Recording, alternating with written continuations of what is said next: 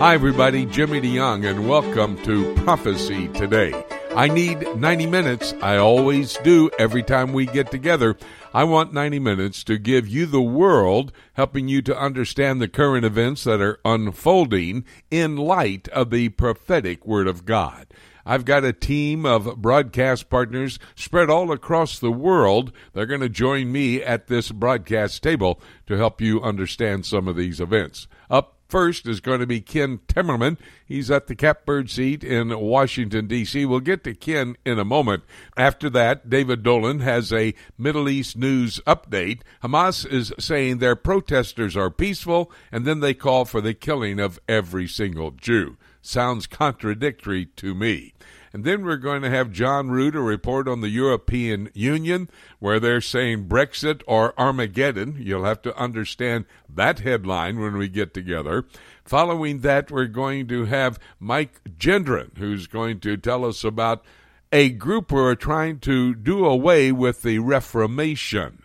And after that, then, we're going to bring David James. We're going to be talking about the blood moons and earthquakes. A lot of earthquakes in Israel. The Jewish people are asking, what does this all mean? You don't want to miss any of this broadcast. After the broadcast is over today, we head north up towards Boston. We'll be actually in Plymouth, Massachusetts. We start production on a brand new DVD documentary entitled, Where is the United States in Bible Prophecy? That's the most asked question that I get anytime I have a prophecy Q&A. We're going to show you the foundations of America. They may not be in Bible prophecy, but they sure have made some decisions that help the stage for Bible prophecy to be fulfilled. For example, what about the fact that Donald Trump is headed for a summit with President Rouhani of Iran? And Israel, Prime Minister Netanyahu, was caught completely by surprise. So, Ken, there's our first issue. What about this? Do you think it's going to happen? I don't think it's locked in totally yet. Do you think it will happen? It's definitely not locked in at all. It's right now in the stage of advanced rumor. And, of course, the president himself has fed the rumor by saying publicly he would meet with the Iranians anytime they wanted and without preconditions. There's a tremendous debate going on inside Iran today whether they should meet with him at all. Interestingly, a top aide to the supreme leader, actually the director of his intelligence office, a mullah called Natek Nouri, has come out publicly and saying we should have this meeting. It would be good to do so. Others inside the Revolutionary Guards are strongly opposed to it. Look, I am skeptical.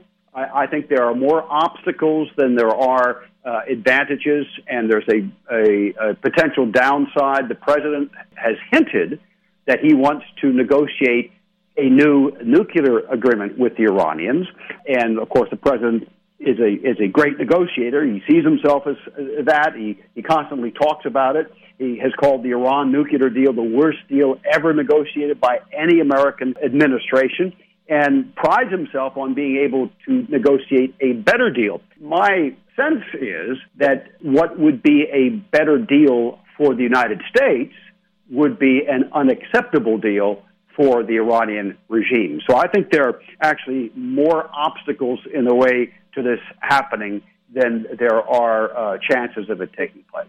You know, it's interesting to me. This seems like the mode of operation for the Trump administration. If you want to talk to a crazy leader in this world, just say, hey, I'm ready to talk. Let's sit down and have a conversation.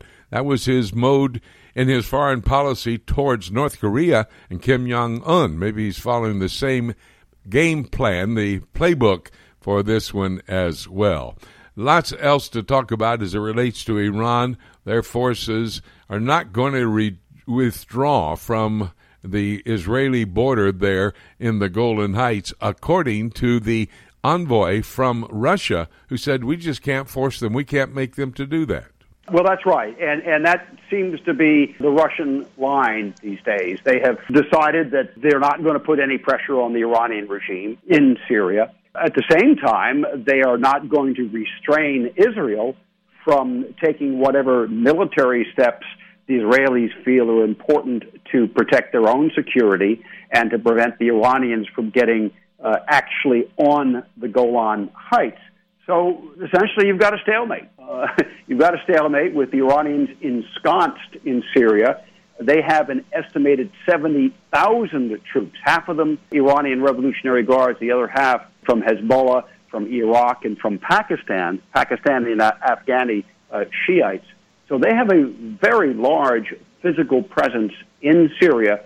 They don't want to leave the country. They see it as a way of keeping any anti-regime efforts in Iran from reaching them. In other words, fight them over there and not at home. That is their idea. The same as we used to say in the war on terror, better to fight them overseas than to fight them here inside the United States. You know, that is a great concept as well. But Iran is not only very active there in Syria, in the Golan Heights, just north of the Israeli-Syrian border, but they're also in the area of the Persian Gulf. Now, remember, Iran does focus and has a shoreline with the Persian Gulf, but that's not as much concern as what they're doing. They're having military drills right now, exercises, and they're threatening to shut down the Straits of Hormuz, the exit point, the narrow opportunity for those tankers carrying all that oil for the rest of the world to get out. Do you think it's going to be possible for them to shut those Straits of Hormuz down, and would that cause a major war?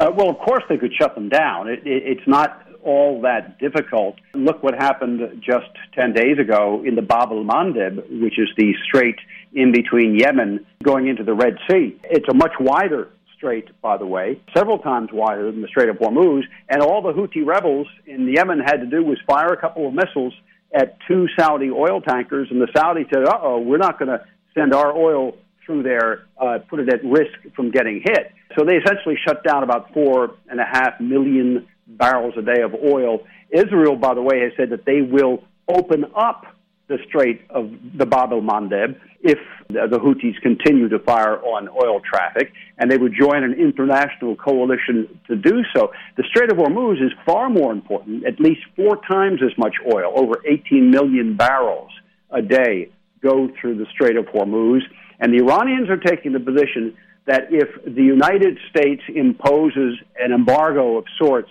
on our oil exports, so we can't export our oil through the Strait of Hormuz, then nobody will be able to use the Strait of Hormuz for the export of oil. That is their official position. Now, Jimmy, let's walk this back just a little bit. The Iranians have said this many times in the past, okay? They have repeatedly threatened to block the Strait of Hormuz.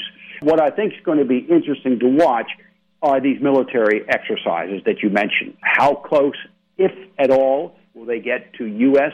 naval forces in the Persian Gulf and in the Strait? Will they take a confrontational position as they have during the Obama administration, or will they continue their sort of military stand-down with the United States? President Trump tweeted out, don't forget, 2 weeks ago that the Iranians have not attacked or confronted a U.S. naval warship since August of 2017, since basically shortly after he took office. So the Iranians have really backed down a lot. They had 32 encounters with U.S. warships in the last year of Obama. They've really stepped down a lot. I think they're worried that this president is going to be a lot tougher to deal with, and that's also why I think they are really unlikely to agree to a summit meeting with him. Yeah, because the president of Iran, Rouhani, by direction of the Supreme Council, who is the major leading force there in Iran politically, would most likely, as you say, not allow that to take place. Interesting note, though, just this sidebar for a moment, the entrance to the Red Sea is key to Syria, Jordan, Israel, and Egypt. And it may not be as important as the Straits of Hormuz, I agree with that, but it's very much concerning for those 4 Middle Eastern states that I talked about. Talk to me about Russia's end game. I read a very interesting article that said the end game for Russia in Syria was possibly the opportunity for Iran to say, hey, we want the Ukraine, and we want to take care of that. But Russia wants the Ukraine, and they've got a piece of it already, Crimea. Could that be a part of the end game for Russia there in Syria? Well, I think what you're seeing really is basically a chess game by Putin. The U.S. and Israel have both said to Russia they'd like Russian help in restraining Iran in Syria, in getting Iran to back away from the border. The Israelis want them back 85 kilometers, well over 50 miles, and the Iranians have said no. And the Russians eventually, as we said at the top of the broadcast, said, well, we can't really pressure the Iranians in Syria. They're here for their own reasons. Well, what Putin really wants is the U.S. to back off on Ukraine and to back off the sanctions on Ukraine. So this would be the deal that he is likely to seek, is we'll get the Iranians out of Syria if you lift the sanctions against us because of the occupation of eastern Ukraine. I don't think those conditions are acceptable to the Trump administration. Obviously, we'll have to see. We'll have to see. You've been using that phrase a lot. You got that, I think, from President Trump. We'll just have to see. But that is the truth. However, as you read the prophetic passages of God's Word, you see how all these political activities we're talking about with Ken here are helping us understand much better how this world is coming together to fulfill those prophetic passages.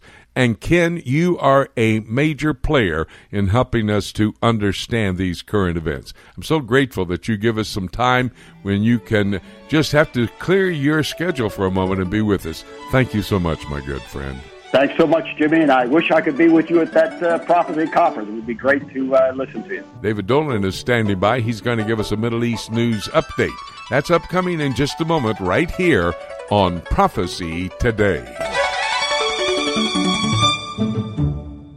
How do you like your news? You know, Jimmy, folks are listening to the news every single day, but sometimes they're getting that liberal bent, and we want them to have a different look at the news. Jay, that's correct. I have listened to ABC, CBS, and NBC when I returned from Jerusalem back to the United States, having just witnessed a news event in the Middle East, and hear the commentators over here speaking something almost different. That's why I write the Until newsletter, and it takes the leading news stories of the month.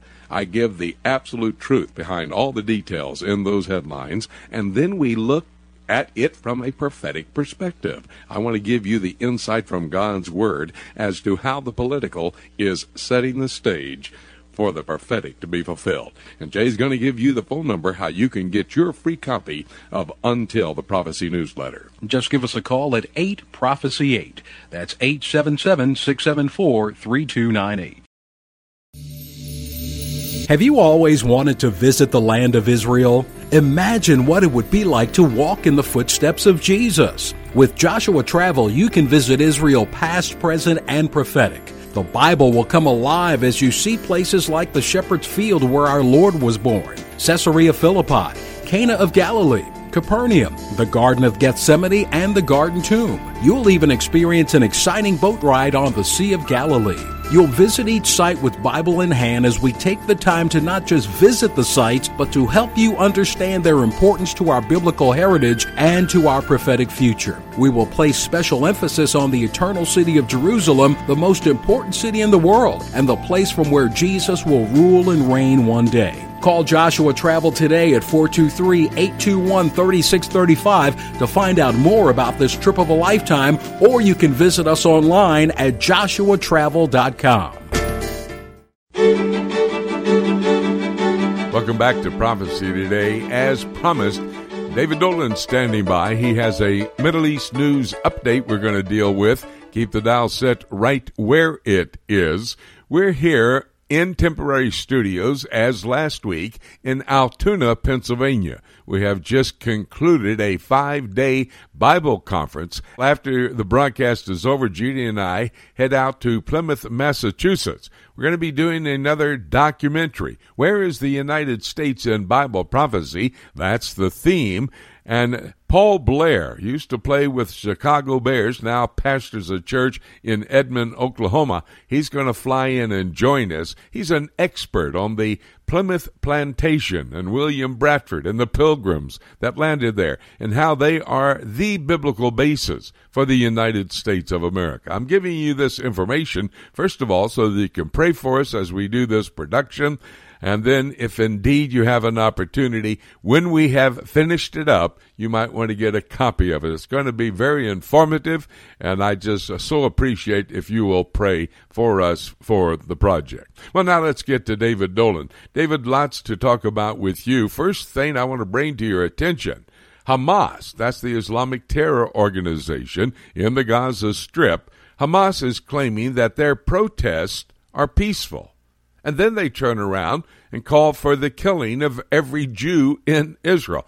It seems to be somewhat of an inconsistency, doesn't it?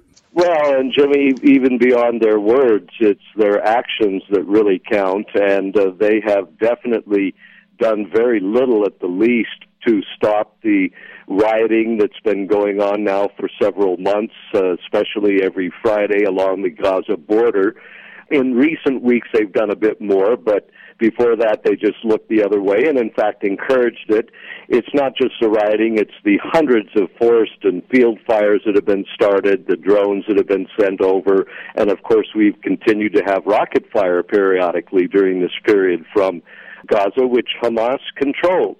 The Israelis just don't even listen to that sort of talk anymore because, as Prime Minister Netanyahu warned Hamas 2 weeks ago, it's your actions we're watching. Your actions are nefarious. We're tired of it. Get ready. We can end this completely. And Lieberman, the defense minister, echoing that, you may be about to be thrown out of power. And, of course, that's while the international community is debating whether the same might happen to Iran, so the sponsor of Hamas. So interesting times indeed. Well, speaking of Iran, let's continue our questioning of you for your Middle East news update, David, with the information that President Donald Trump is headed for a summit with the Iranian President Rouhani. Meanwhile, Israel was caught completely by surprise. Talk to us about this. Well, it's still tenuous from my understanding, Jimmy, because, of course, at the same time, Iran on Friday launched over 100 small boats, sending them towards the Strait of Hormuz, and there is speculation that this time their exercise will go beyond the normal limits, because every fall they do this exercise, but they've never actually closed the strait down. There's speculation they will do that this time, and also those exercises, quote-unquote, have been brought up into early August. So this could be an act of war. Obviously, if that happens, there won't be a summit meeting between President Trump and anybody in Iran. But if this just turns out to be an exercise and nothing else happens, if Iran restrains itself in Syria and Hezbollah is restrained, then maybe such a summit would come. But yes, Donald Trump has a way of surprising everybody, Jimmy. I guess pretty much everyone knows that by now. Yes, and this was his plan of operation as it relates to his summit with Kim Jong-un there in North Korea. May be the same program. I'm sure he'll be able to get in contact with the Prime Minister of Israel before the summit actually does unfold. Well, you were talking about the Iranians there at the Straits of Hormuz, at the Persian Gulf exit into the rest of the world with the oil coming out of the Middle East. But Prime Minister brought to our attention the Iranians are going to move around the tip of Saudi Arabia and Yemen there. They're going to go over to the Red Sea. There's a narrow strait there, which brings all the ships into the Red Sea for Egypt, for Jordan, for Saudi Arabia, in fact, and in particular for Israel. The Prime Minister says if the Iranians try to block this entrance to the Red Sea, the Israeli Defense Force will be there ready to go in full force. Well, Jimmy, it was the late Egyptian leader Nasser's decision to block the same area that set off the Six-Day War. So this is an act of war. Bibi Netanyahu's made that very clear. I think Donald Trump has made that clear, that the closing of the Straits of Hormuz would shut off, of course, Iranian oil exports, but it would shut off exports from all the Gulf states.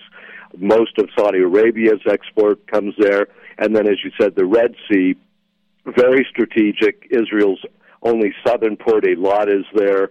Aqaba, Jordan's port, is there. It's an act of war. Now, again, the speculation is that this time they may actually do these things. But why would they go to that extreme, Jimmy? Because they are concluding that war is coming anyway, even though there's talk, as you said, of a summit in peace or some type of way to get to that the chances are much more likely. And I was reading the Ynet Israeli news source this morning. They were saying that the analysts are saying this could be it, the big war, and the Iranians know that, so they may be taking a preemptive action that is indeed itself an act of war. The question, Jimmy, in Israel is, would that coincide with the unleashing of hundreds of thousands of Hezbollah rockets? 150,000 at least, we know, are aimed at Israel, and would that coincide with any action from Syria, etc.? So it's a very serious situation, as we've been talking about for a number of months now. It has not been resolved. David, I want you to update our listeners about what's happening just north of the Israeli-Syrian border on the Syrian Golan Heights side. A number of Islamic State terrorists have been killed by the Israeli Air Force. Talk to me about this and how bad this is really becoming there at Israel's northern border. Well, the worst part of that, Jimmy, was that they had successfully infiltrated across the border 7 Islamic Jihad terrorists, and they were quickly, though very quickly, wiped out by the Israelis, as you said.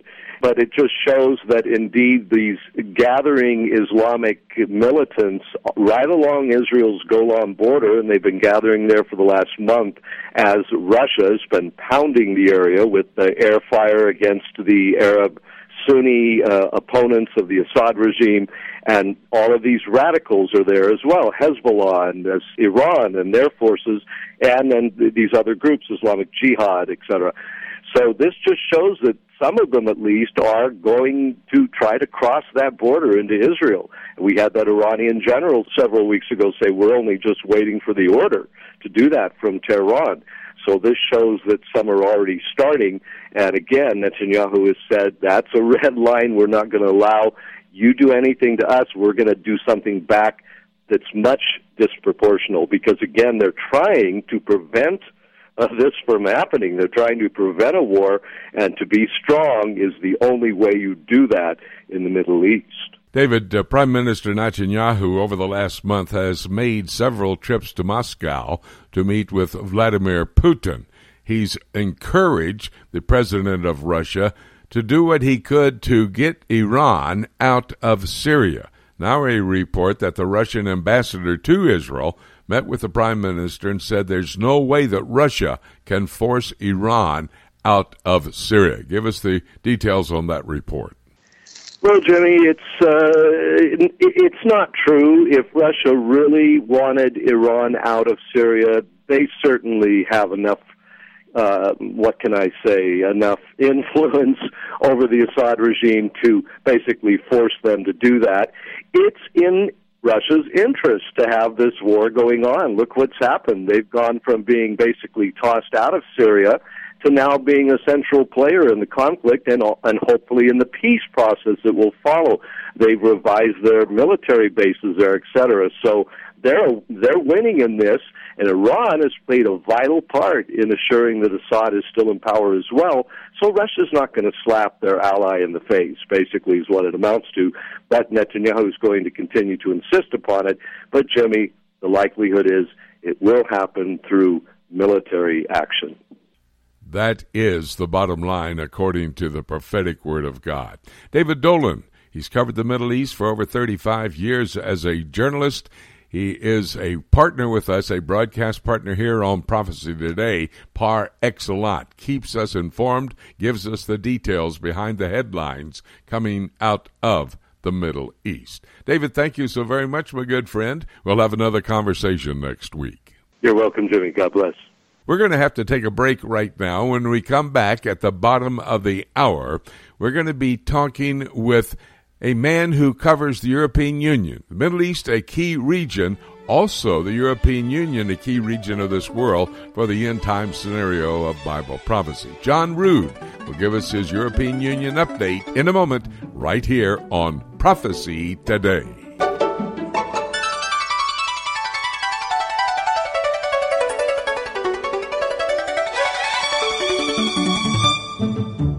Have you ever wanted to know more about God's plan for the future? Have you ever tried to understand prophetic passages in God's Word, like, say, the book of Revelation, and been frustrated at not being able to figure it out?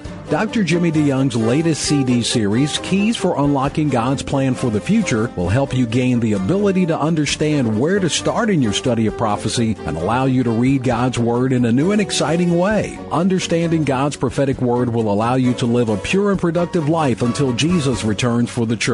Keys will help you gain the tools you need to understand the end-time events as foretold in God's Word. Dr. DeYoung lays out a systematic approach to Bible prophecy for those who want to know God's plan for the future. Tracks included are A Roadmap Through the End Times, The Jew in Jerusalem, Daniel and the Antichrist, Ezekiel and Messiah's Temple, and Revelation and Babylon. To order your copy of Dr. Jimmy DeYoung's Keys for Unlocking God's Plan for the Future, visit our website at prophecytoday.com. Welcome back to Prophecy Today. I'm Jimmy DeYoung. I'm still here in temporary studios in Altoona, Pennsylvania. We'll be headed out to Boston, actually going down south of Boston, Massachusetts, to Plymouth, Massachusetts. We begin on Sunday evening producing a DVD documentary that is going to answer the question, is the United States in Bible prophecy? I can tell you this much as a preliminary to what we're going to be doing. The possibility of the United States in Bible prophecy we'll look at in the Word of God. However, we do know the United States has played a key role in helping to establish Bible prophecy and its fulfillment, in particular, the coming of the Jewish state. The reality, after so many years, 2,000 years, for the last 70 years, the Jewish state has been in place in the Middle East, a fulfillment for sure of Bible prophecy. Well, we just have finished the Central Pennsylvania Bible Conference here in Altoona. 5 days, a great meeting, great music, good preaching. Well, I'm not the only preacher was there. Dave Kessler was there, and he's a fine preacher. We had some great times in the Word of God with the people, great crowds. So glad that we could participate, and you need to be praying that God will let revival break out here as the people recognize the days in which we're living and realize what they need to be doing in these, the last days. We're going to go back now to our broadcast partners coming to this broadcast table. John Rood is one of those partners. He covers the entire European continent, but in particular the European Union, having lived in Brussels, Belgium, headquarters for the EU for a number of years. John's on top of everything there. And John, let's get underway. The focus has to be on Brexit again this week. It does not seem to want to go away. And in fact, the United Kingdom Foreign Secretary has been warning to not allow for a messy EU divorce. I mean, this is only really telling the truth in what is happening today, is it not? The pressure is stepping up concerning Brexit. And there's been a media blitz here in the last week or so, basically giving an indication of quite sensational approach that there can be food shortages, medicines in difficult supply, airplanes grounded, troops in the streets, and so forth, giving a very dramatic picture if there's no agreement. There is also a pressure of the timing because the idea is there's to be a deal that would allow time to ratify by the October summit in Brussels for the European Union. So that they need a deal by October to come through to ratify by the absolute deadline of March 29 next year. We mentioned last week when this first started hitting Appears to me to be sort of a Y2K scare. Things are going to work out. It's not a question of all of these turmoil situations. It also appears to me to be similar to German reunification. I was in Berlin in 1988. I was walking along the wall with a long-term resident, very knowledgeable, and he said, this wall could never come down. It would be total chaos. And then it was less than a year and the wall had come down. And, of course, it was a bit confusing at the beginning, but it was an attitude to make it work, and then look at the results of the German reunification now. So the fact is that we are literally, after 50 years of European Union integration, we've now reached the disintegration phase that's beginning. You throw a ball in the air, it's going to reach the apex, and it's going to stop slightly. And so what we're seeing now is the feedback, the aftermath of this great push against national sovereignties. So this picture that's being given about all the turmoil and confusion, we'll have to reinstate the border checks. There might be a tariff, but so what? This is the normal operation for a sovereign nation. A no deal is a deal. This probably all is coming to some type of scare tactic. John, I sent you an opinion piece entitled Brexit or Armageddon. Now, I want to know what your opinion of that opinion piece is. However, just a few moments ago, as you were describing the messy divorce there, it seemed like you were referring to some of the elements of the Armageddon. What are your thoughts about this piece? I think the media as a whole has taken an approach that was extremist about the possibilities of this chaos. Yet we see that the situations have to be dealt with in a very forthright manner. Actually, today, the UK Prime Minister May is meeting with the French President Macron in the south of France, trying to get them on board for a sort of soft Brexit agreement to see how it's good for everybody. The talk of Armageddon here is certainly exaggerated, but ironically, the point is prophetically, the European Union disintegration is a highly significant point. So in a sense, it's leading in Bible prophecy, but not in the direct sense of their saying of the confusion of Brexit. That will be overcome. And it's already being done behind closed doors, you can be certain. And meanwhile, there in the United Kingdom, anti-Semitism is becoming a real problem for the United Kingdom Labour Party. Jeremy Corbyn, the leader, and in fact, he praised Hamas terrorists as brothers on Iranian television. Talk to me about these two events. This is not a side issue. This is actually becoming a very dramatic situation now for the Labour Party in the United Kingdom. It's basically tearing itself apart over the issue of their leader, Jeremy Corbyn, who has campaigned for the Palestinian cause his entire career. Everyone knows Jeremy Corbyn has anti-Semitic views. This has been his entire identity and membership, so to speak. They actually tried to do a smokescreen on this whole idea, and they're working on actually what is the definition for anti-Semitism. That's a very, very hokey way to approach that. When you just come and make your own definition, it becomes a double talk and a distraction. It's a democratic socialist left political group, but you could really underline socialist in that. Today, there was actually a meeting that had planned to be at the Jewish Museum in London for him to give a speech on anti-Semitism, but really they went back and forth. They couldn't reach an agreement, and that has been canceled because he's appearing insincere in that. His history in the past, he had called Hezbollah and Hamas friends. He had come up years ago on Iranian TV calling Hamas brothers, and he's also on record saying that the British government labeling of Hamas as a terrorist group is, quote, a big, big mistake. This week in the United States, they held a conference, the Vice President and the Secretary of State, Mike Pompeo. They got together to talk about religious freedom around the world, but in addition to that, religious persecution.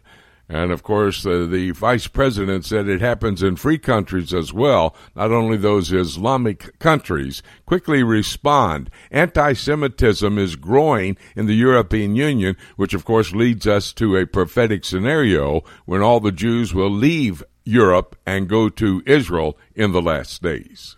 Vice President Pence has been very forthright. This is not the only time, and he's been a spokesman and giving awareness on this situation.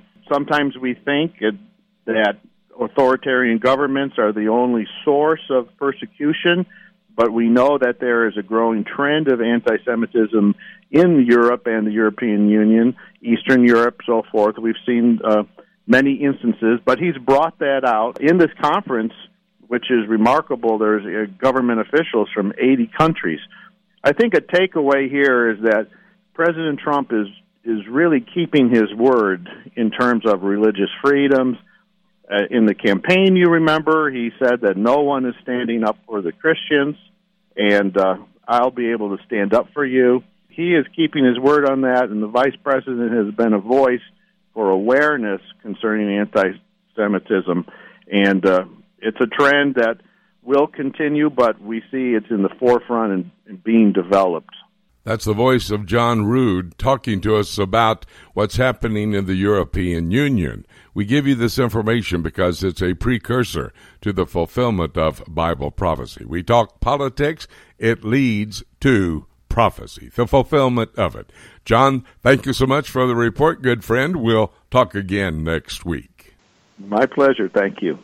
You know, the European Union update is always a key part of the broadcast because we need to understand how the European Union, at least the infrastructure for the revived Roman Empire, is making political decisions every day to set prophecy in place. So appreciate John Rood.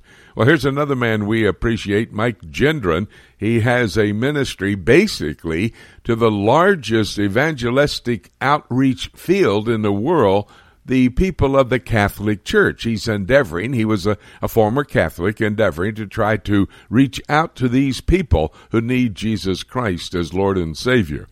And I understand, Mike, that you and your dear wife are ready to get on an airplane soon after the broadcast is over, head out to Europe for your annual Reformation tour. Is that correct? Well, that's correct, Jimmy. Last year we took a bunch of people to Germany and Switzerland, walking in the footsteps of Martin Luther and John Calvin. People wanted to continue it, so we're going back to Scotland this year, and we'll walk in the footsteps of John Knox and see how he single-handedly, of course, with God's help, actually uprooted Roman Catholicism from the country of Scotland. Wow. Well, I wanted you to report on that because it leads right in to the discussion I want to have. I got your newsletter the other day, and I noticed that there was an article about someone trying to reverse that Reformation, and his name was Pope Francis. Now, he has just concluded an ecumenical pilgrimage to Geneva to endeavor to try to reverse the Reformation. Tell us what this is all about. Well, this is really, I think, the number one priority of Pope Francis. He's pushing the ecumenical agenda forward faster than any other previous pope. This is his goal. He is a Jesuit, and the Jesuits' goal is to unite all of professing Christianity under the power and influence of the Pope. So he's doing everything in his power to push this agenda along at a very rapid pace. And so the irony of him meeting in Geneva in front of the patriarchs from the World Council of Churches, this is actually the city where the Reformation fire was lit 500 years ago by John Calvin and, of course, Martin Luther in Germany. So it's really amazing that he's going to the very city that was so instrumental in separating born-again Christians from the Roman Catholic religion, and that was through, of course, the gospel of Jesus Christ. Those who repented from the Roman Catholic system of salvation and believed the true gospel, they were born again. And this all took place because the Word of God was placed back in the hands of the people. And so Pope Francis, who went to Geneva to celebrate the 70th anniversary of what is now the largest and broadest ecumenical fellowship in the World Council of Churches. Now, Jimmy, the Catholic Church is not a member of the World Council of Churches. It's primarily made up of all the liberal Protestant denominations. And so these are just as apostate as the Roman Catholic Church, and so it's no surprise then that they welcomed the Pope to come and talk about unity among the 350 member churches. One of the thoughts that Pope Francis brought to this convention of these people trying to unite was that a divided world begs for a unity, especially among Christians. Now, you're talking about the World Council of Churches. They almost sound like pagans. Many of them, probably most of them, not even born again. The Pope and all the other Catholics not born again. How can you get any unity among Christians if nobody at the table is Christian? Well, here's the common bond. Both Roman Catholicism and the liberal Protestant apostate denominations all believe in a works righteousness salvation. They have denied the gospel of grace alone, through faith alone, in Christ alone, and they believe they can get to heaven by doing certain things rather than trusting in what Christ has already done. And it's really interesting that he is talking about division and how it goes against the will of God. This Pope is either ignorant of what the Bible teaches, or he is purposely trying to deceive people, because the true head of the church, the Lord Jesus Christ, spoke in Matthew chapter 10, verses 33 and 34. He said, "Do not think that I came to bring peace on the earth. I did not come to bring peace, but a sword. For I came to set a man against his father, and a daughter against his mother, and a daughter-in-law against his mother-in-law. And a man's enemies will be the members of his household." So clearly the Lord Jesus came to divide, not to unite. His prayer in John 17, which the Roman Catholic Church often uses as its credence for bringing unity among Christians, that prayer in John 17 was to have unity in the truth of God's Word. And this Pope has denied the truth of God's Word in many of his statements since he's been the head of the Roman Catholic Church. Some of the statements he has made that go against the Word of God: he says that atheists will make it to heaven. He says there is no hell. He says that capital punishment is against the Word of God. All of these things are actually against God's will. And the Pope, I can see why Martin Luther and the Reformers called him Antichrist, that is the papacy, because they disregard the supreme authority of God's Word, and instead they give their own opinions as to how the church must be run. And bottom line, God's Word is what does bring unity, the doctrine taught through the Word of God. Well, let me ask you this. You were talking about John 17. What about Revelation 17? Is what we've been talking about in this conversation together, Mike, simply a precursor to the fulfillment of Revelation 17 and the false church? Well, you're right, Jimmy. In fact, when the rapture of the true church of Jesus Christ is taken to heaven, then the only thing left will be the apostate professing church, made up of Roman Catholics and all the liberal apostate denominations. And so there will be no restraining force. The body of Christ will be removed, and the Holy Spirit that's been sealing and indwelling them will be taken to heaven. And so we know that the Holy Spirit is omnipresent, but the restraining force of the true church will be removed, and so the ecumenical agenda will go forth without any restraint. And we see that this is indeed a precursor, the coming together of all Christians that don't know the truth of God's Word. And I think it's a good question to ask those who may be listening to your program: is divine division and truth infinitely better than satanic unity and error? Because it's the goal of Satan to rebuild the religious Tower of Babel, and he's using the papacy to do that. He is a pawn of the devil, but we need to remain separate. We need to remain sanctified by the truth. We cannot have unity with Roman Catholics because we are divided on so many essentials. In fact, we're divided on the gospel. We're divided on how one is born again. Rome says it's through water baptism. We know it's through the work of the Spirit. We're divided on how one is justified. The Bible clearly says it's by faith in Christ, but Rome says no, it's by faith plus works. We're even divided on how one is purified of sin. The Bible says it's the precious blood of Jesus, but yet Rome says no, it's the purging fires of purgatory. We're divided on who can mediate between God and man. The Bible says clearly there is only one, God's perfect man and man's perfect God. But Rome says, no, there are many mediators. You can go through our priest, or you can go through another sinless mediator named Mary. So the bottom line, we're divided on the efficacy, the sufficiency, and the necessity of Jesus Christ. And so, more than ever, born-again Christians must remain sanctified by the truth. We must contend earnestly for the purity and the exclusivity of the gospel and thwart the ecumenical movement the Pope is trying to push. Well, that is a very important word you've just given us. And, Mike, so much are you and your ministry needed to try to win the Catholics to Jesus Christ, but then to inform the true body of Christ what really is happening and how true unity is. It's focused on the Word of God and the doctrine taught therein.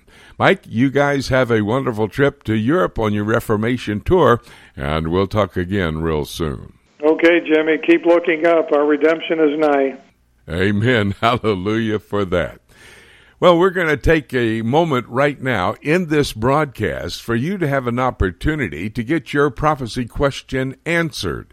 Jim Jr., our oldest son, will come to the broadcast table now and give us a question from one of our listeners. Be sure to send your questions in, but Jim, give us that question for today. Nancy Kenneth sends in a question. Can you tell us when the future 40 years of desolation of Egypt will occur? Before the rapture, during the tribulation? What is the timeline for this event? In your opinion, what event will occur to cause the desolation? Well, let me just say, Nancy, you've made some presumptions that I don't agree with. The first part of your question, can you tell us when the future 40 years of the desolation of Egypt will take place? If you'll read that entire chapter, and this is found always, by the way, if you're sending us a question, put in the passage of Scripture that you're dealing with. I do believe that she has been dealing with the book of Ezekiel, chapter 29. I think that's what she's talking about, because it does mention in Ezekiel, chapter 29, verses 11 to 13, that there's going to be a 40-year period of time. Verse 13, yet thus saith the Lord God, at the end of the 40 years will I gather the Egyptians from the people wherever they have been scattered. In verses 11, 12, and 13, it mentions the 40 years, and in verse 12, the desolate 40 years of period of time for the Egyptian people. But in the context, this is not talking about the future. I believe it's talking about the past. If you continue to read this chapter and go down to verse 17 and start reading from verses 17 all the way through verse 21, you see that it's talking about Nebuchadnezzar, who is going to come and attack Egypt. You might remember that Nebuchadnezzar, he was the crown prince in 605 B.C. when he took Daniel and his three buddies into the captivity. Nebuchadnezzar was on his way. He came out of it was Babylon, modern-day Iraq. He went into Syria. He was in the process of defeating the Assyrians when the Egyptians came up to join in the battle against Babylon. Well, Nebuchadnezzar's army defeated the Assyrians, and then he drove Egypt back down through that land bridge, which is modern-day Israel, into northern Africa, into Egypt. At that point in time, he devastated the Egyptians because this was key for him to be able to come to power as the empire would be developed, the Babylonian Empire, because his father died, and then the crown prince, Nebuchadnezzar, would return to Babylon to become king of Babylon.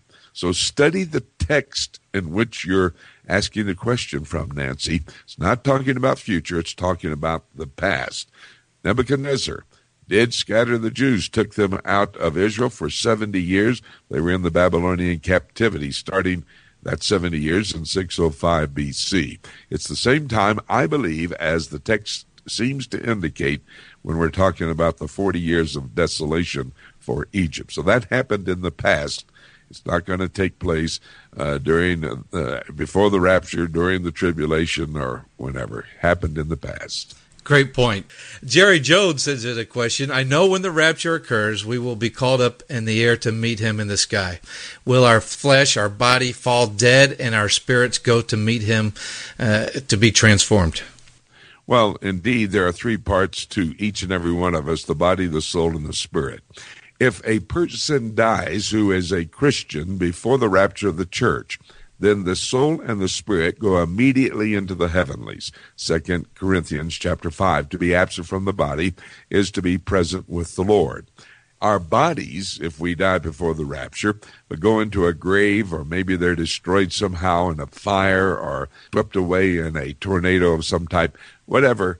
The body, when the rapture takes place, of dead Christians will be brought back together with those souls and spirits that have already gone into the heavenlies.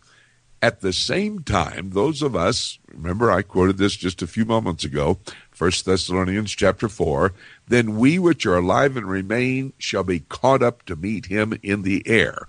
Over in 1 Corinthians chapter 15, verses 51 to 53, in a moment, in the twinkling of an eye, we will be changed. And so our bodies are going to become glorified in the moment, in the twinkling of an eye, be a body like Jesus Christ. And that body, soul, and spirit, that glorified body, soul, and spirit will be taken into the heavenlies. And that's how we'll live throughout eternity. Here's a question that kind of piggybacks off of that. Where are the dead in Christ right now, Dad? The dead in Christ are in the heavenlies. 2 Corinthians chapter 5. To be absent from the body is to be present with the Lord. Those people who died not knowing Jesus Christ as Lord and Savior go to Hades, and that is a holding area for all lost people. They will be resurrected. That will be the second resurrection, Revelation chapter 20, when they will be taken into the presence of Jesus at the great white throne judgment to be sentenced forever to the lake of fire. This is Revelation chapter 20, verses 11 to 15. But people who die in Christ will be caught up to be with him, their bodies change into glorified bodies, and that soul and spirit that's already in the heavenlies will be brought back together with that body. We use prophecy, we use the study of the last days to motivate us to live pure and productive lives in this world, and to evangelize, to be about the work of telling others about Jesus Christ. Thank you so much, Dad. And everybody, great questions coming in. We appreciate all your questions, and hopefully our answers as we gave them to you will help you clearly understand Scripture. If you still got a question, bring your Bible, send another question in, a follow-up question. We'll be glad to answer those on the program. Well, we're going to take a break, and when we come back, we've got David James standing by. Very interesting conversation about blood moons and earthquakes in Israel. You don't want to miss it. It's all ahead right here on Prophecy Today.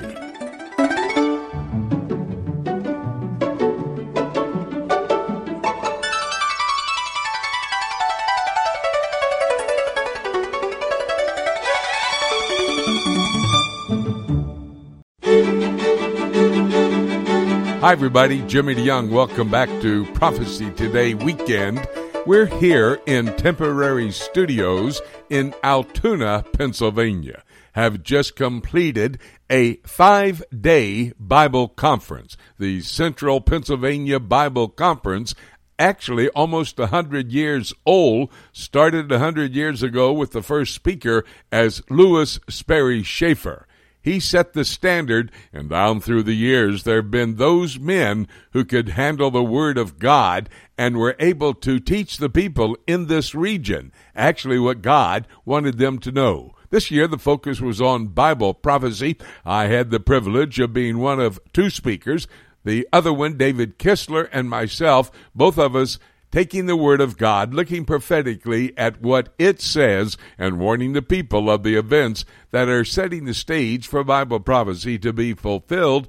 And actually, I believe that fulfillment is not too far down the road. Well, we're so glad to have had the opportunity to be here. Thank you for praying for us. I ask you to do that. Right after the broadcast, Judy and I head to Plymouth, Massachusetts. We're going to be producing a DVD documentary entitled, Is the United States in Bible Prophecy? We're going to show how the United States has played a key role in helping to set the stage for Bible prophecy to be fulfilled, and then we'll answer the question, is the United States in Bible prophecy? Pray for the team as we go to Plymouth for the purpose of starting one of the sections of this DVD documentary. When you get a chance, go to my website, prophecytoday.com. There you'll be able to answer my poll question. It's on the home page on the left-hand column if you'll scroll down. Here's the question. Do the recent earthquakes in Israel and the major lunar eclipse have anything to do with prophecy about to be fulfilled, or are they just a foretaste of things to come? That's the poll question. Go to my website, prophecytoday.com.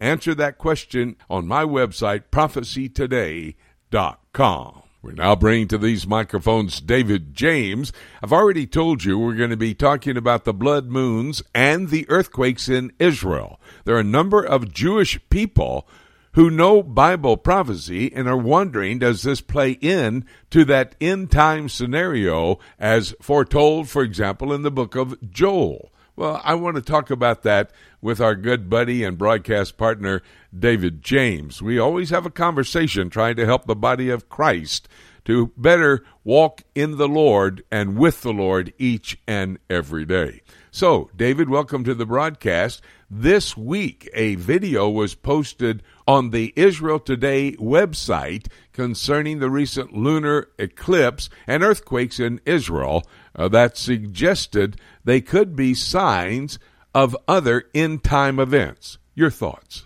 Well, it's a good topic, and I'm glad that we're able to deal with it. And after doing some additional research, I found the speaker in the video who was not actually named on the Israel Today website. It turns out it's a guy named Hanania Naftali. I don't know a lot about him, but it's available on YouTube for people to consider. It was just about a week ago, today and yesterday, that there was the most recent total lunar eclipse. Now, it wasn't viewable in North America, but it was across the Middle East and other parts of the world. And this kind of goes along with some things that we'll talk about later that have been discussed earlier, and this idea of a total lunar eclipse because of the way light is diffused through the atmosphere of the Earth. During a total lunar eclipse, the moon turns a rusty color or a red color depending on exactly what is going on in the atmosphere at the particular time. So there had also been some recent earthquakes in Israel, and I'll talk about that a little bit more later. But one of the things that we found in recent years, people are tying these lunar eclipses because the moon turns a reddish color. They think that this is somehow a fulfillment of prophecies that we find in, for example, Joel 2, Matthew 24, and Revelation 6. Well, for our listeners, David, who have been following our weekly discussions for a long time, they know that you wrote a book dealing with the so-called blood moon tetrad a few years ago. Talk to us about that. That's right. I wrote a book that came out, published by the Berean Call, and it's actually still available through their website, thebereancall.org, and it was entitled A Biblical Guide to the Shemitah and the Blood Moon. So it was actually a book that dealt with two different things. One, the Shemitah, was a follow-up to my book on the Harbinger Fact or Fiction, which dealt with the book The Harbinger by Jonathan Cahn, which came out in 2012. And actually, I think you and I may have actually been the breaking news story on that, because we dealt with it just a couple of days after it came out on the 700 Club with an interview with Jonathan Cahn. Now, the Shemitah had to do with the idea that the United States has been following the Hebrew calendar in its economic cycles, and the Shemitah is according to what Moses wrote in the Pentateuch. So it has to do with the Hebrew word that deals with the seventh year in the Jewish calendar, where the land was to lay fallow, not to be planted, and all that. And the argument was that the United States has been going through these same cycles. At the same time, Jonathan Cahn also tied this issue to a series of 4 consecutive lunar eclipses that happen to occur on Jewish feast days, which we would think that they would, since the Jewish calendar is both a solar and lunar calendar. And this built upon a theory that was first set forward by Mark Biltz and then picked up on by John Hagee, and they were arguing that the end times would begin to be fulfilled as a result of these lunar eclipses where the moon takes on a reddish color. So then, David, let's help our listeners think through this issue of blood moons. Biblically, do you think that it's possible that these lunar eclipses are in any way a sign of the end times? Well, I think one of the things that's important for our listeners to understand, and it's a distinction that you have always made and something that I actually have learned from you, which has been very important, and is that there's a difference between things that might be setting the stage for end-time events and the fulfillment of biblical prophecy and things that are actually representing the fulfillment of that prophecy. Many things could happen that we would see setting the stage for the fulfillment of biblical prophecy, but not the actual fulfillment itself. And when it comes to the quote-unquote blood moons, in Joel 2, beginning in verse 28, talking about the sun being darkened and the moon being turned to blood before the coming of the great and terrible, or great and awesome day of the Lord. When you read that passage in Joel 2, when you read Jesus referring to the same issue in Matthew 24, and then you see the fulfillment of that is his visions in Revelation chapter 6, what you get the sense of is that these are, one, miraculous events, not natural events. If they were natural events, then they wouldn't be a sign because they've happened many times in history. Secondly, if the moon is turning to blood, quote-unquote, turning red, and the sun is being darkened, which many of these people are saying refers to a solar eclipse, the fact is, from a scientific perspective and knowing astronomy, those two events, the sun being darkened, a solar eclipse, and the moon being turned red, or a full lunar eclipse, those can only appear 2 weeks apart, whereas Joel 2, Matthew 24, and Revelation 6, all three seem to suggest that these things are happening simultaneously. So there's no way, in my view, that these can be a fulfillment of prophecy, or even an indication of the fulfillment of prophecy about to take place. David, another problem is that although clearly nothing at all happened in connection with these lunar eclipses, these guys who are propagating this information still have ministries and they have strong followings. I mean, this is troubling. I would agree with you, and I think it's really tragic because I think there are two things that happen. One is that they gain a big following, they maintain a big following, and I'm not going after motives. The Lord knows the heart. But the fact is, many of these guys are lining their pockets as well as the pockets of their publishers and their ministries by doing this sensational quote-unquote prophesying with regard to these things, and a lot of people fall into this trap. And in fact, you and I are both aware that there are a lot of people who become these people who continually chase the most recent thing that's going on in the prophecy world. They get upset. Some people have sold all their belongings. Going back to Harold Camping, there are even reports that people actually took their lives, committed suicide because what they prophesied didn't take place, and people became disillusioned, and part of that disillusionment is that people actually turn away from solid prophecy teachers, of which, I would certainly consider you one, Andy Woods, any number of other guys who were responsible Bible prophecy teachers, and they turn away and say, well, these guys never get it right, and we all get lumped together. David, the video we talked about earlier also mentioned earthquakes in Israel, trying to tie those earthquakes to end times events as well. That's true, and I actually did some research on earthquakes in Israel. In fact, there is a website called EarthquakeTrack.com, and it lists the number of earthquakes in Israel. And so it talks about 7 days ago, for example, there was a 2.9 magnitude earthquake, and you can go down through 3 years ago, 4 years ago, 5 years ago, 7 years ago. And the fact is, Israel sits on the Rift Valley, which goes from northern Israel all the way down into Africa. It's part of the continental plates. And so, of course, Israel is going to be one of those high earthquake regions of the world. And in fact, we know when the Lord returns, there's going to be a major earthquake that is going to split the Mount of Olives, and it's going to open up a path all the way to the Jezreel Valley.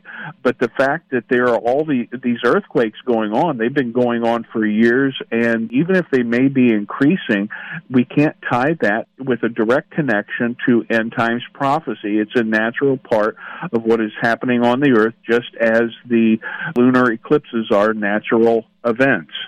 Well, David, as we wrap it up, could you just briefly run through the end time scenario as laid out in the Word of God? Sure. First of all, I would say that as both you and I teach everywhere we go, that the next event on God's prophetic calendar, meaning there are no intervening prophetic events that must take place prior to this event, and that is the rapture of the church. Then there will be a certain period of time where there is going to be a rise and a revival of the ancient Roman Empire based upon Daniel chapter 2, and then there will be a confirmation of a treaty that has already been drawn up. It'll be confirmed, according to Daniel 9:27, by the man who will lead the revived Roman Empire that we know as the Antichrist or the beast of Revelation chapter 7. Then the temple will be rebuilt, the third temple, and at the midpoint of the tribulation, day 1260, the Antichrist will enter into the temple, declare himself to be God, and people will be forced to worship him around the world. At the end of the tribulation period, Daniel's 70th week, day 2520, Jesus Christ will return. The Battle of Armageddon will take place. All unbelievers will die. Believers at that time will live into the tribulation. Jesus will set up his kingdom on the throne of David, which will last for 1,000 years. That is the big picture scenario of what the Word of God says. Well, I've been studying Bible prophecy here at the Central Pennsylvania Bible Conference.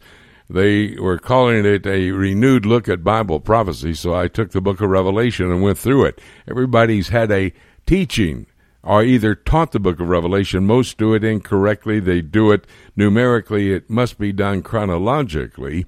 And actually, David, I believe our conversation today was so important to help the body of Christ stop and recognize it's not events, it's what God's Word said. That's the absolute authority, not what any prophecy teacher, Jimmy DeYoung or anybody else, has to say. It's what God's Word says. Hey, thank you, David, for your research and the conversation today. I think a very important topic. Thanks so much, Jimmy. We're going to take a break, and when we come back, we'll take a look at the book. About everything we've talked today with our broadcast partners about, we'll look at it in what the Word of God has to say. That's all ahead, right here on Prophecy Today.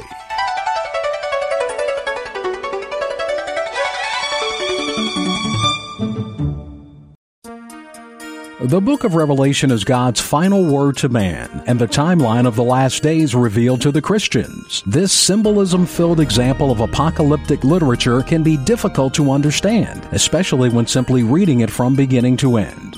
Dr. Jimmy DeYoung's latest book, Revelation, A Chronology, takes a walk through the prophetic book of Revelation in the order that the events will take place, chronologically, sharing insights into its true meaning and doing so in an easy-to-understand and practical way. If you have difficulty understanding the book of Revelation, get your copy of Revelation, A Chronology, and let Dr. Jimmy DeYoung aid you in your understanding of this profound end-times prophecy book that God has preserved in His Scriptures for Christians in the last days. To order your copy of Jimmy DeYoung's Revelation, A Chronology, call us toll-free at 877-674-3298 or visit our website at prophecytoday.com.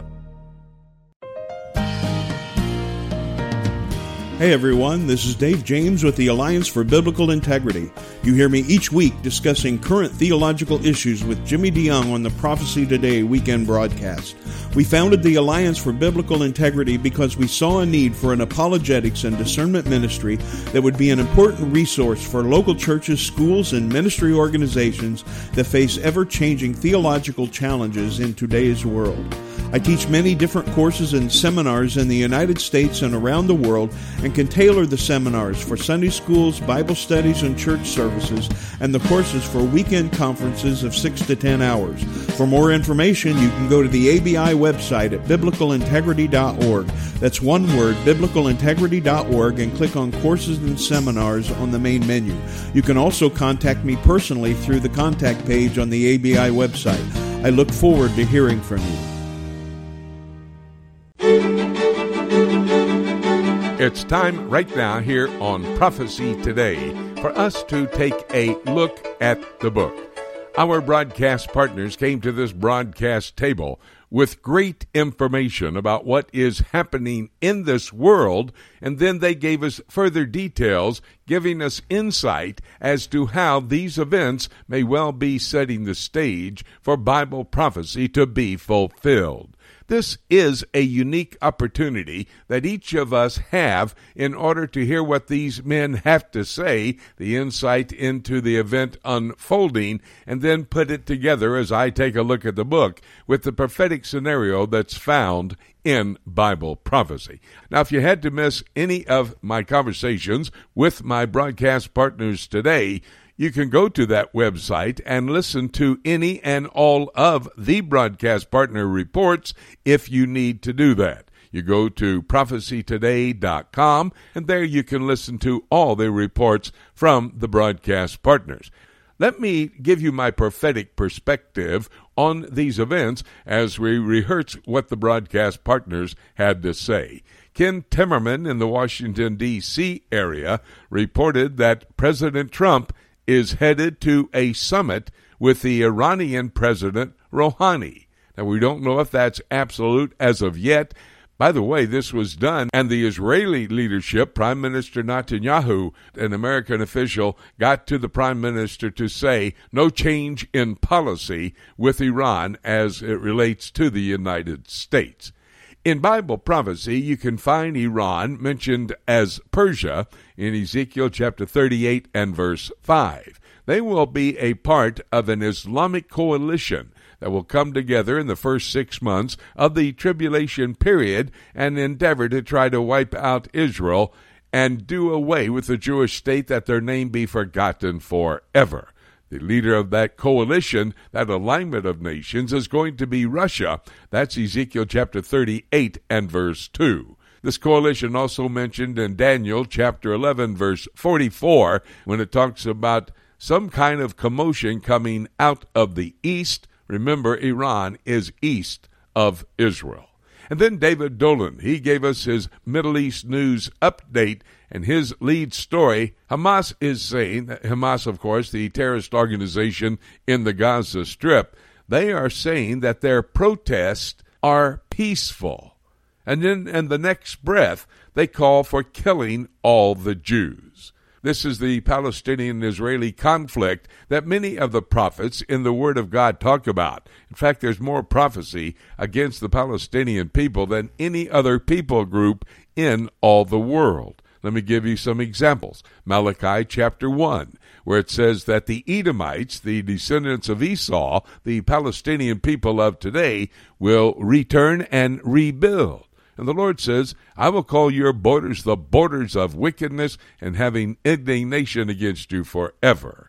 Ezekiel chapter 35 and verse 5 says that these people, the Palestinian people, referred to as Mount Seir in the passage, will rise up and kill the Jewish people. And then verse 10 says, these Palestinian terrorists will steal the land of the Jewish people, the land that God has given them.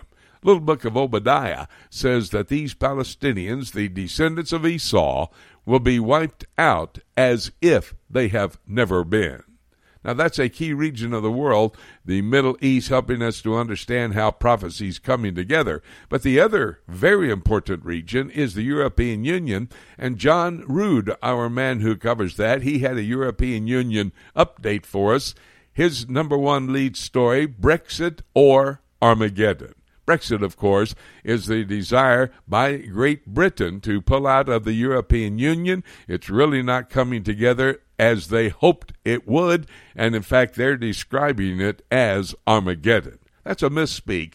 That is not what Armageddon is going to be about. It's going to be the major war of all wars. And it's talked about in the book of Revelation. It's dealt with in chapter 19. But when you talk about the European Union, that's Daniel chapter 2, the 10 toes referring to the revived Roman Empire. And then in Daniel chapter 7, the 10 horns, the same thing. The revived Roman Empire comes into existence led by the Antichrist with an effort to destroy the Jewish state. All that's happening in the European Union is, as I say often, setting the stage for Bible prophecy to be fulfilled. Mike Gendron gave us a report of Pope Francis calling for unity among Christians. Now, that seems ironic, since the Catholic Church is not a way that somebody can come to know Christ as Lord and Savior, and most likely the Pope is not even saved himself, and the city where he operates out of, Rome, Italy, according to Revelation chapter 17 and verse 9, the seven-hilled city, the city of Rome, Italy, will be the headquarters for the mother-son cult that was established in Babylon. Bottom line, that will be the headquarters for the false church. And what the Pope is endeavoring to do is bringing that false church together. David James and I talked about blood moons and earthquakes. Many earthquakes taking place in the last couple of weeks there in Israel. The blood moon, of course, the longest blood moon, which was a lunar eclipse taking place just about a week ago. Very interesting activities, but they're referred to sometimes in Bible prophecy passages. For example, Joel chapter 2, it talks about a blood moon. Acts 2, Peter on the day of Pentecost, referring back to Joel 2, not saying that that time was a fulfillment, but Revelation chapter 6 and verse 12 is the fulfillment of that blood moon. And I've got to remind you that the events talked about in Joel 2 and Revelation 6 happen within the time of the tribulation period. It's that 7-year period of time between the rapture of the church and the return of Jesus Christ. The rapture, Revelation chapter 4, verse 1. The return, Revelation chapter 19, verse 11 and following. Those 16 chapters between those two passages telling us what the tribulation period will be like, and it will include blood moons and earthquakes. Well, all of the above-mentioned items have been a part of setting the stage for Bible prophecy to be fulfilled. These prophecies mentioned are going to be fulfilled, not today, but in the future, and in fact, in the very near future. But let me also hasten to tell you, the first of all prophecies yet to be fulfilled will be the rapture of the church. And my dear friend, that rapture could happen at any moment. And having said that, nothing left for me to say, except let's keep looking up until. Thank you so much for joining us today. This is Jay Johnson inviting you to join us again next week for more of Prophecy Today.